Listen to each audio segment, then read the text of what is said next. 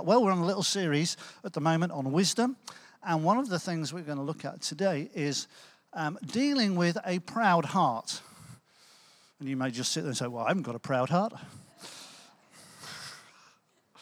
But pride can get in the way of so many things, can't it? It can block so much up and cause all sorts of restrictions in terms of us moving forward in what God has called us to and the fulfillment God wants to bring in our lives.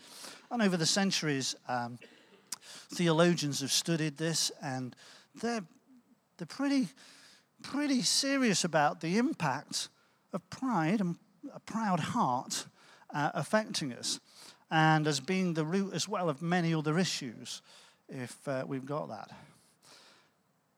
If you were with us a few weeks ago when we started this series on wisdom, one of the definitions of wisdom that we put forward was knowing how to recognize. Let me start again. Knowing how to deal with the complexities of life. How many know life is really complex? I remember when Dave Robinson, were you here, Dave? Yeah, he's over there. Set up something called SOS a few years ago to help people in real desperate need.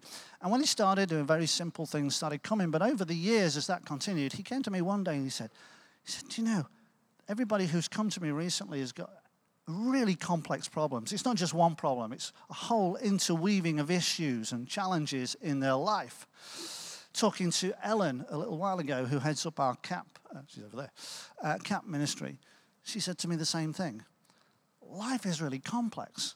And when you're trying to help people, there's so much wrapped. It's not just one issue quite often. It's not just a financial debt issue when it comes to CAP.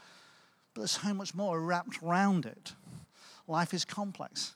And we need wisdom to break through that. And one of the obstacles for breakthrough, I think, so often is having a proud heart, that we're not willing to accept that we need that help, and that we're in a vulnerable position sometimes. Proverbs, and many of the things we've been chatting about on this series on wisdom are out of Proverbs. Proverbs 16:19 says this: better to be lowly in spirit along with the oppressed than to share the plunder with the proud. So what's the Bible saying there? It's saying humility, which is the opposite of being proud, is more important than all the riches in the world.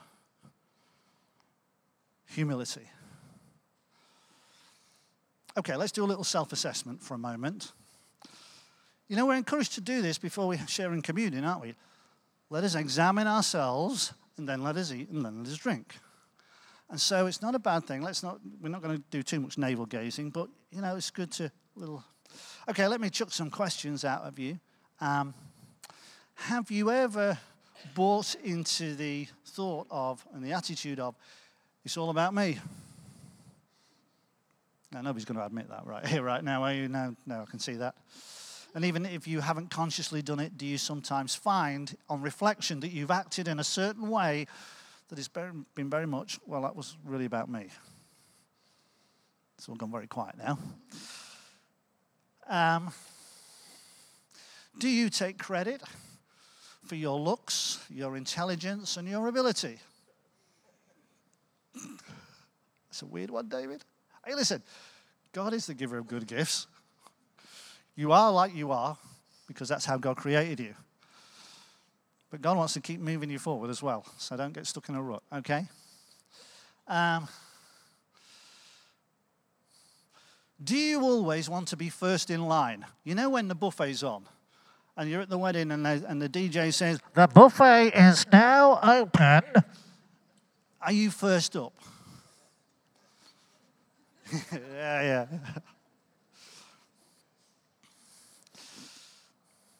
Do you try to make others aware of the things that you have? You know, you roll your sleeve up because you've got the designer watch on. Do you think you deserve more of the world's good things than the people around you?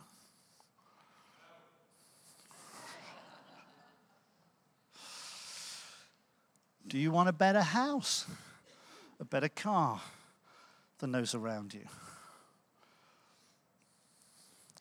And drivers among you, Are you rude behind the wheel, trying to get ahead of everyone else? You know when there's two lanes merging into one on the motorway because they put so many cones out? It's all going very quiet.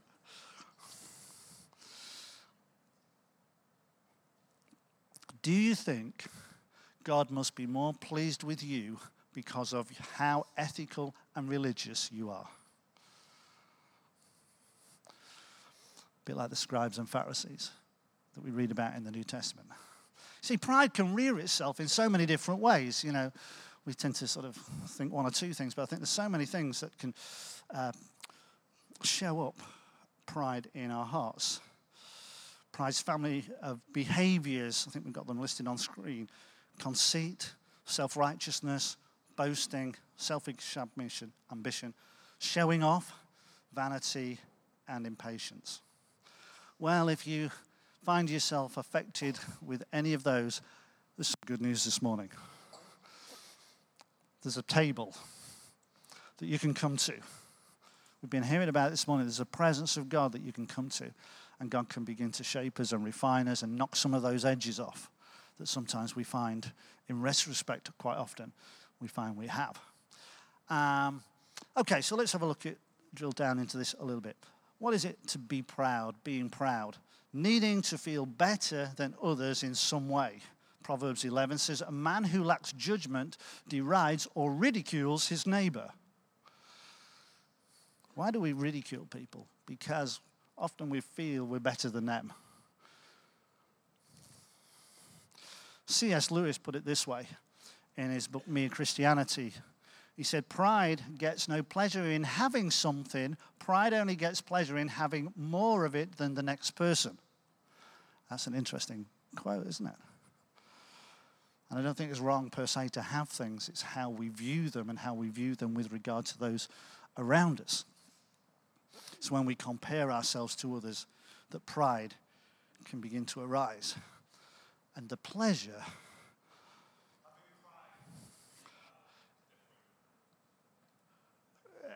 well, we can define it a little bit more in a moment. Wanting to replace God. Sometimes in our lives, we listen to what, again, the writer of Proverbs says. He says, better to be lowly in spirit along with the impressed than share the plunder of the proud. We read that a moment ago. But the Hebrew word there for proud means supreme majesty. Supreme majesty. A word that's nearly always applied to God. What's the Bible saying? It's saying that every heart wants to be its own supreme being. By default, that's us, isn't it? Self-preservation is part of that, I guess. But we want to put ourselves first. Lewis Smedes, who's a 20th century Christian writer, professor of theology and ethics for 25 years, at Fuller Theological Seminary, he said this: pride in the spiritual sense is refusal to let God be God.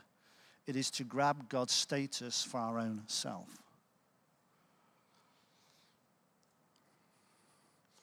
Are we willing to say, God, it's over to you? We make statements like, I give my life to you. However, Lord, I'm just going to do this. That sense of being self-focused, always thinking about us, how we look, how we're doing, how we're performing, how am I being treated? And we find it hard to take advice or be corrected. Again, Proverbs 13:10, where there is strife, there is pride, but wisdom is found in those who take advice. You ever been quickly offended? Somebody says something to you and you, phew. Proverbs 19:11 says, a person's wisdom yields patience. It is to one's glory to overlook an offense.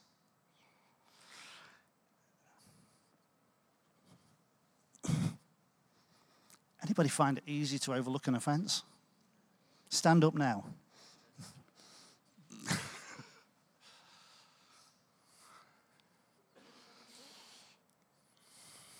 So why is being proud harmful?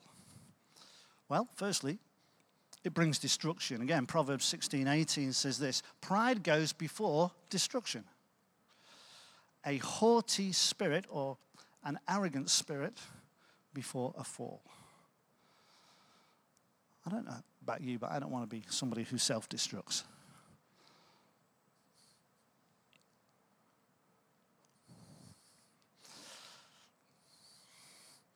Pride produces strife or quarrels, breaking up of relationships, often linked with pride.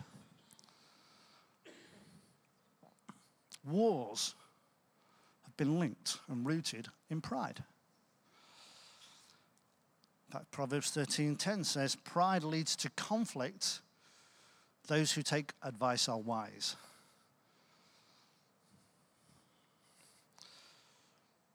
And pride distorts reality.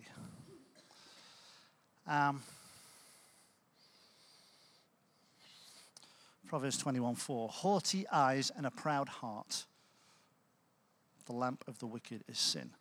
Now, on the screen there, you'll see a picture of lights. Now, we have lights up here at the moment, and we've got a number of them on.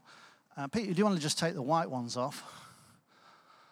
There we go. So we've got blue and green ones on now. And Pete can change those from the back. And each lamp is changing colour as he changes. Go on, keep going. And so we get various colours. Every time there's a colour change, it makes things look a bit different on this background here. This is modern technology. When I was at school, we didn't have these LED things. I used to get involved in the school productions at end of term and at Christmas. And we used to have lamps that were just white lamps. And then we had to put a colour, they used to call it gel. It's almost like coloured plastic screen, and you put it across. And so we had to have loads of lamps up there. And then when we wanted green, just the green ones came on. And then if you wanted blue, it was another set of lamps with different colours on, etc., etc. But what were we trying to do with that? We were trying to create something that looked a little bit different. The challenge with our eyes, when we have pride in our hearts, is that we see things often that are coloured. We see them from our perspective. Sometimes a little. So when it's green, it's not true. It's distorted. When we've got pride in our hearts, it brings distortion to the things that we see. We make poor judgments when we're making our decisions.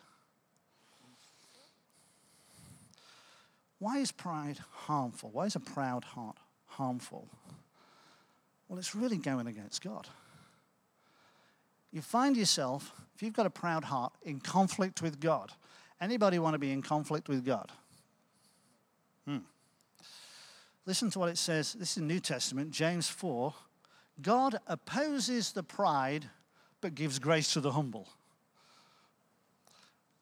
It's like James almost says, so the choice is yours.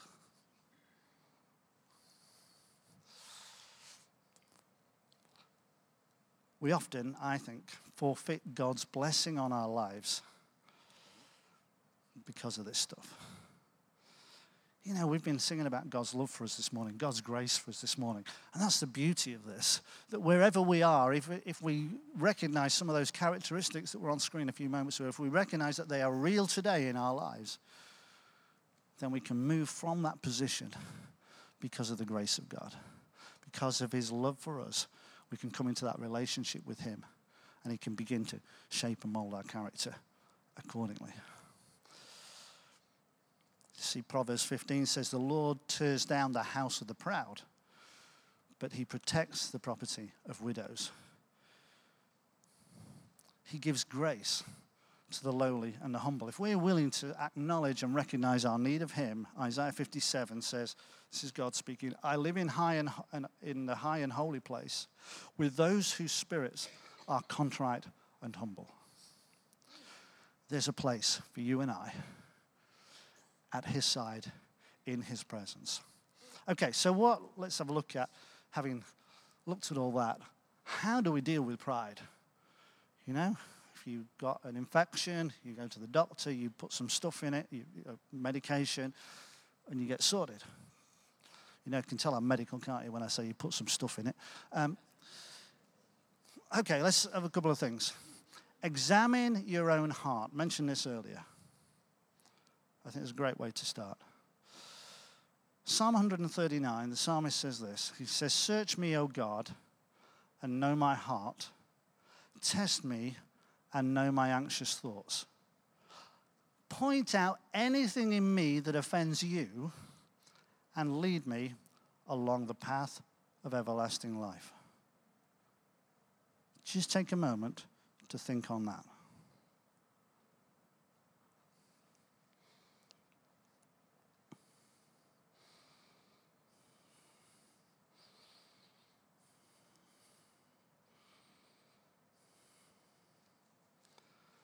And then having thought on that, and again, we need to keep coming back to that, ask for God's forgiveness.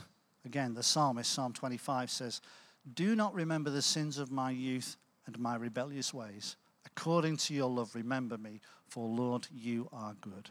This is a great thing. God is willing to forget all that stuff that's just been pointed out in my life and your life as we ask him to forgive us. Isn't that amazing?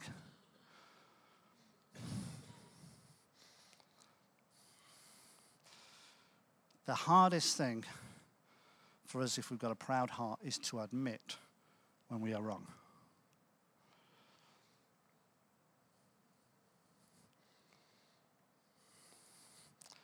But Peter says in 1 Peter 5, "Humble yourselves, therefore, under the mighty hand of God, that he may lift you up in due time."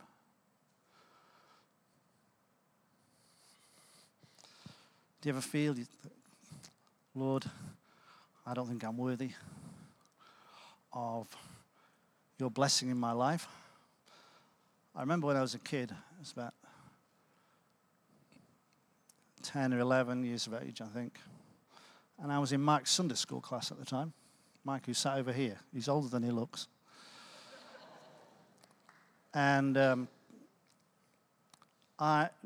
we had communion on a regular basis at church. And I prayed a very simple prayer asking Jesus to come into my life, and at the age of 9. But I never felt, this is as a 9, 10, 11-year-old, that I was worthy to take communion. And Mike really helped me. Helped me to realize that in the simpleness of my faith, that God makes a transaction in heaven that takes me from that place of being outside of God's protection and provision, that table we were singing about earlier, and he brings us right in. So thank you, Mike. It's a long time ago. Humble yourselves under the mighty hand of God, that he may lift you up in due time. And I think as well, we can learn from Jesus. Read a passage of scripture to you from Philippians chapter 2, verse 5 through to 9, where the Apostle Paul writes and he says, "In your relationships with one another, have the same mindset as Christ Jesus, who being in very nature God did not consider equality with God something to be used to his own advantage. Rather, he made himself nothing by taking the very nature of a servant, being made in human likeness. And being found in the appearance of a man, he humbled himself. He became obedient to death, even death on a cross. Therefore God exalted him to the highest place." Even Jesus, in the Garden of Gethsemane, when his back was against the wall, said, "God, not my will, but yours be done. I humble myself before you."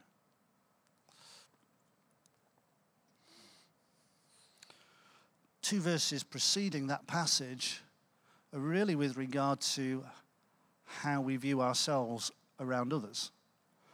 Verses 3 and 4, he says, "Do nothing out of selfish ambition or vain conceit. Rather, in humility, value others above yourselves, not looking to your own interests, but each of you to the interests of others." David, this is heavy stuff this morning. Well, it is and it isn't. Because by God's grace in our lives and his Spirit at work in us, you know, the fruit of the Spirit, love, joy, peace, kindness, gentleness, self-control, etc. When the Spirit of God begins to work in our lives, these things become more of auto-reflex action than perhaps used to be the case.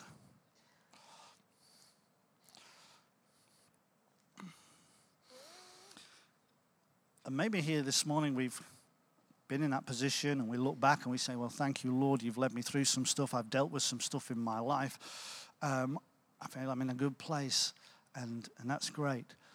But how many of us know that pride just has this sneaky habit of creeping back in? You can be certain that the devil, the world, and the flesh will seek to get in there with pride at some point or other. There is a battle going on for our hearts and lives, for those of us who are God's people. The values of the world system promote pride as a positive thing. The world gives you messages like you should think higher of yourself. And there's some good stuff in that, but there's a right perspective of that as well. And how many of you have noticed over the last few years, particularly in the internet revolution, that there's this whole spotlight on me thing? You think YouTube channels, and then I'm not saying they're all wrong, but I tell you what, people have got a concept of, I have my moments of fame in the world, reality TV. You see, your flesh and my flesh craves that good feeling when we get that inflated ego. It's true. Satan will lay his opportunities in our paths and will make it easy for us to slip back into some of these things. Resist his scheme by putting on the armor of God, that belt of truth that we read about in Ephesians 6. I wonder if the band would come back. I'm going to wrap it up. Because we are in a battle. And the spiritual battle never ceases. You know, you might think this morning, well, I'm a Christian now. Absolutely, 100%.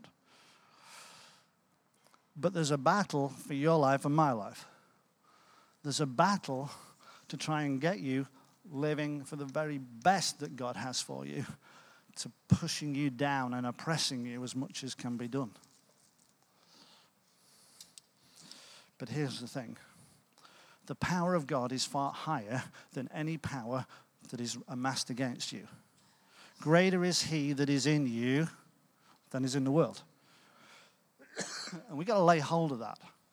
And it may have been a bit sort of heavy this morning, but I want to encourage you into the good of God's provision for your life and mine.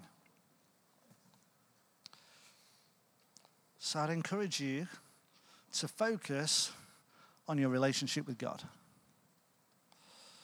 Strengthen your devotional life. Get in his presence.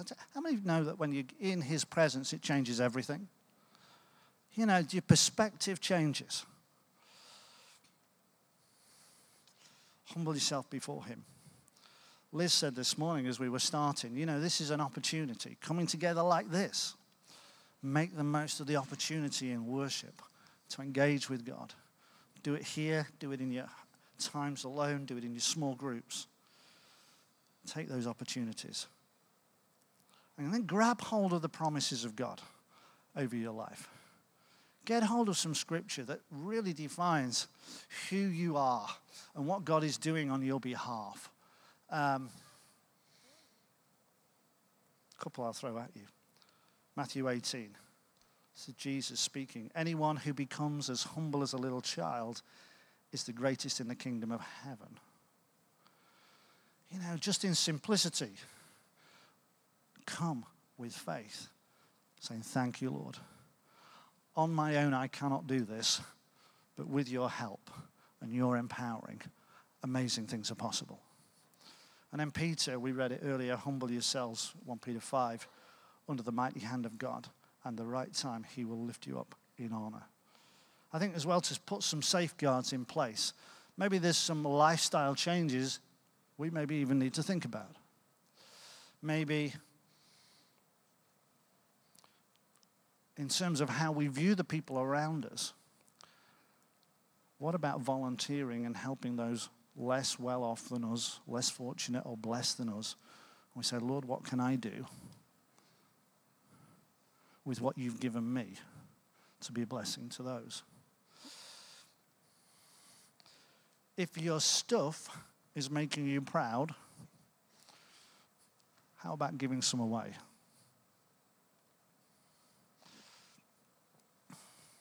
And maybe ask someone you trust around you to just pray with you and encourage you on this journey. Hey, we're all on a journey. We ain't got it all sewn up.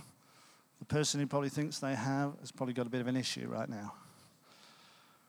But Lord, would you help us this morning in this room, not to go out of here demoralized, but to go out of here with a sense of anticipation of what is possible as we put ourselves under your mighty hand.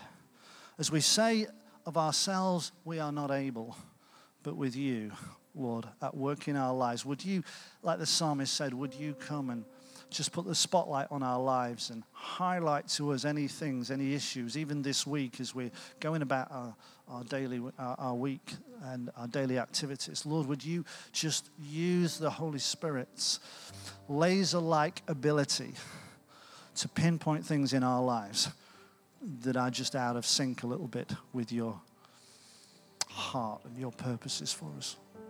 Why don't you stand? I want to pray.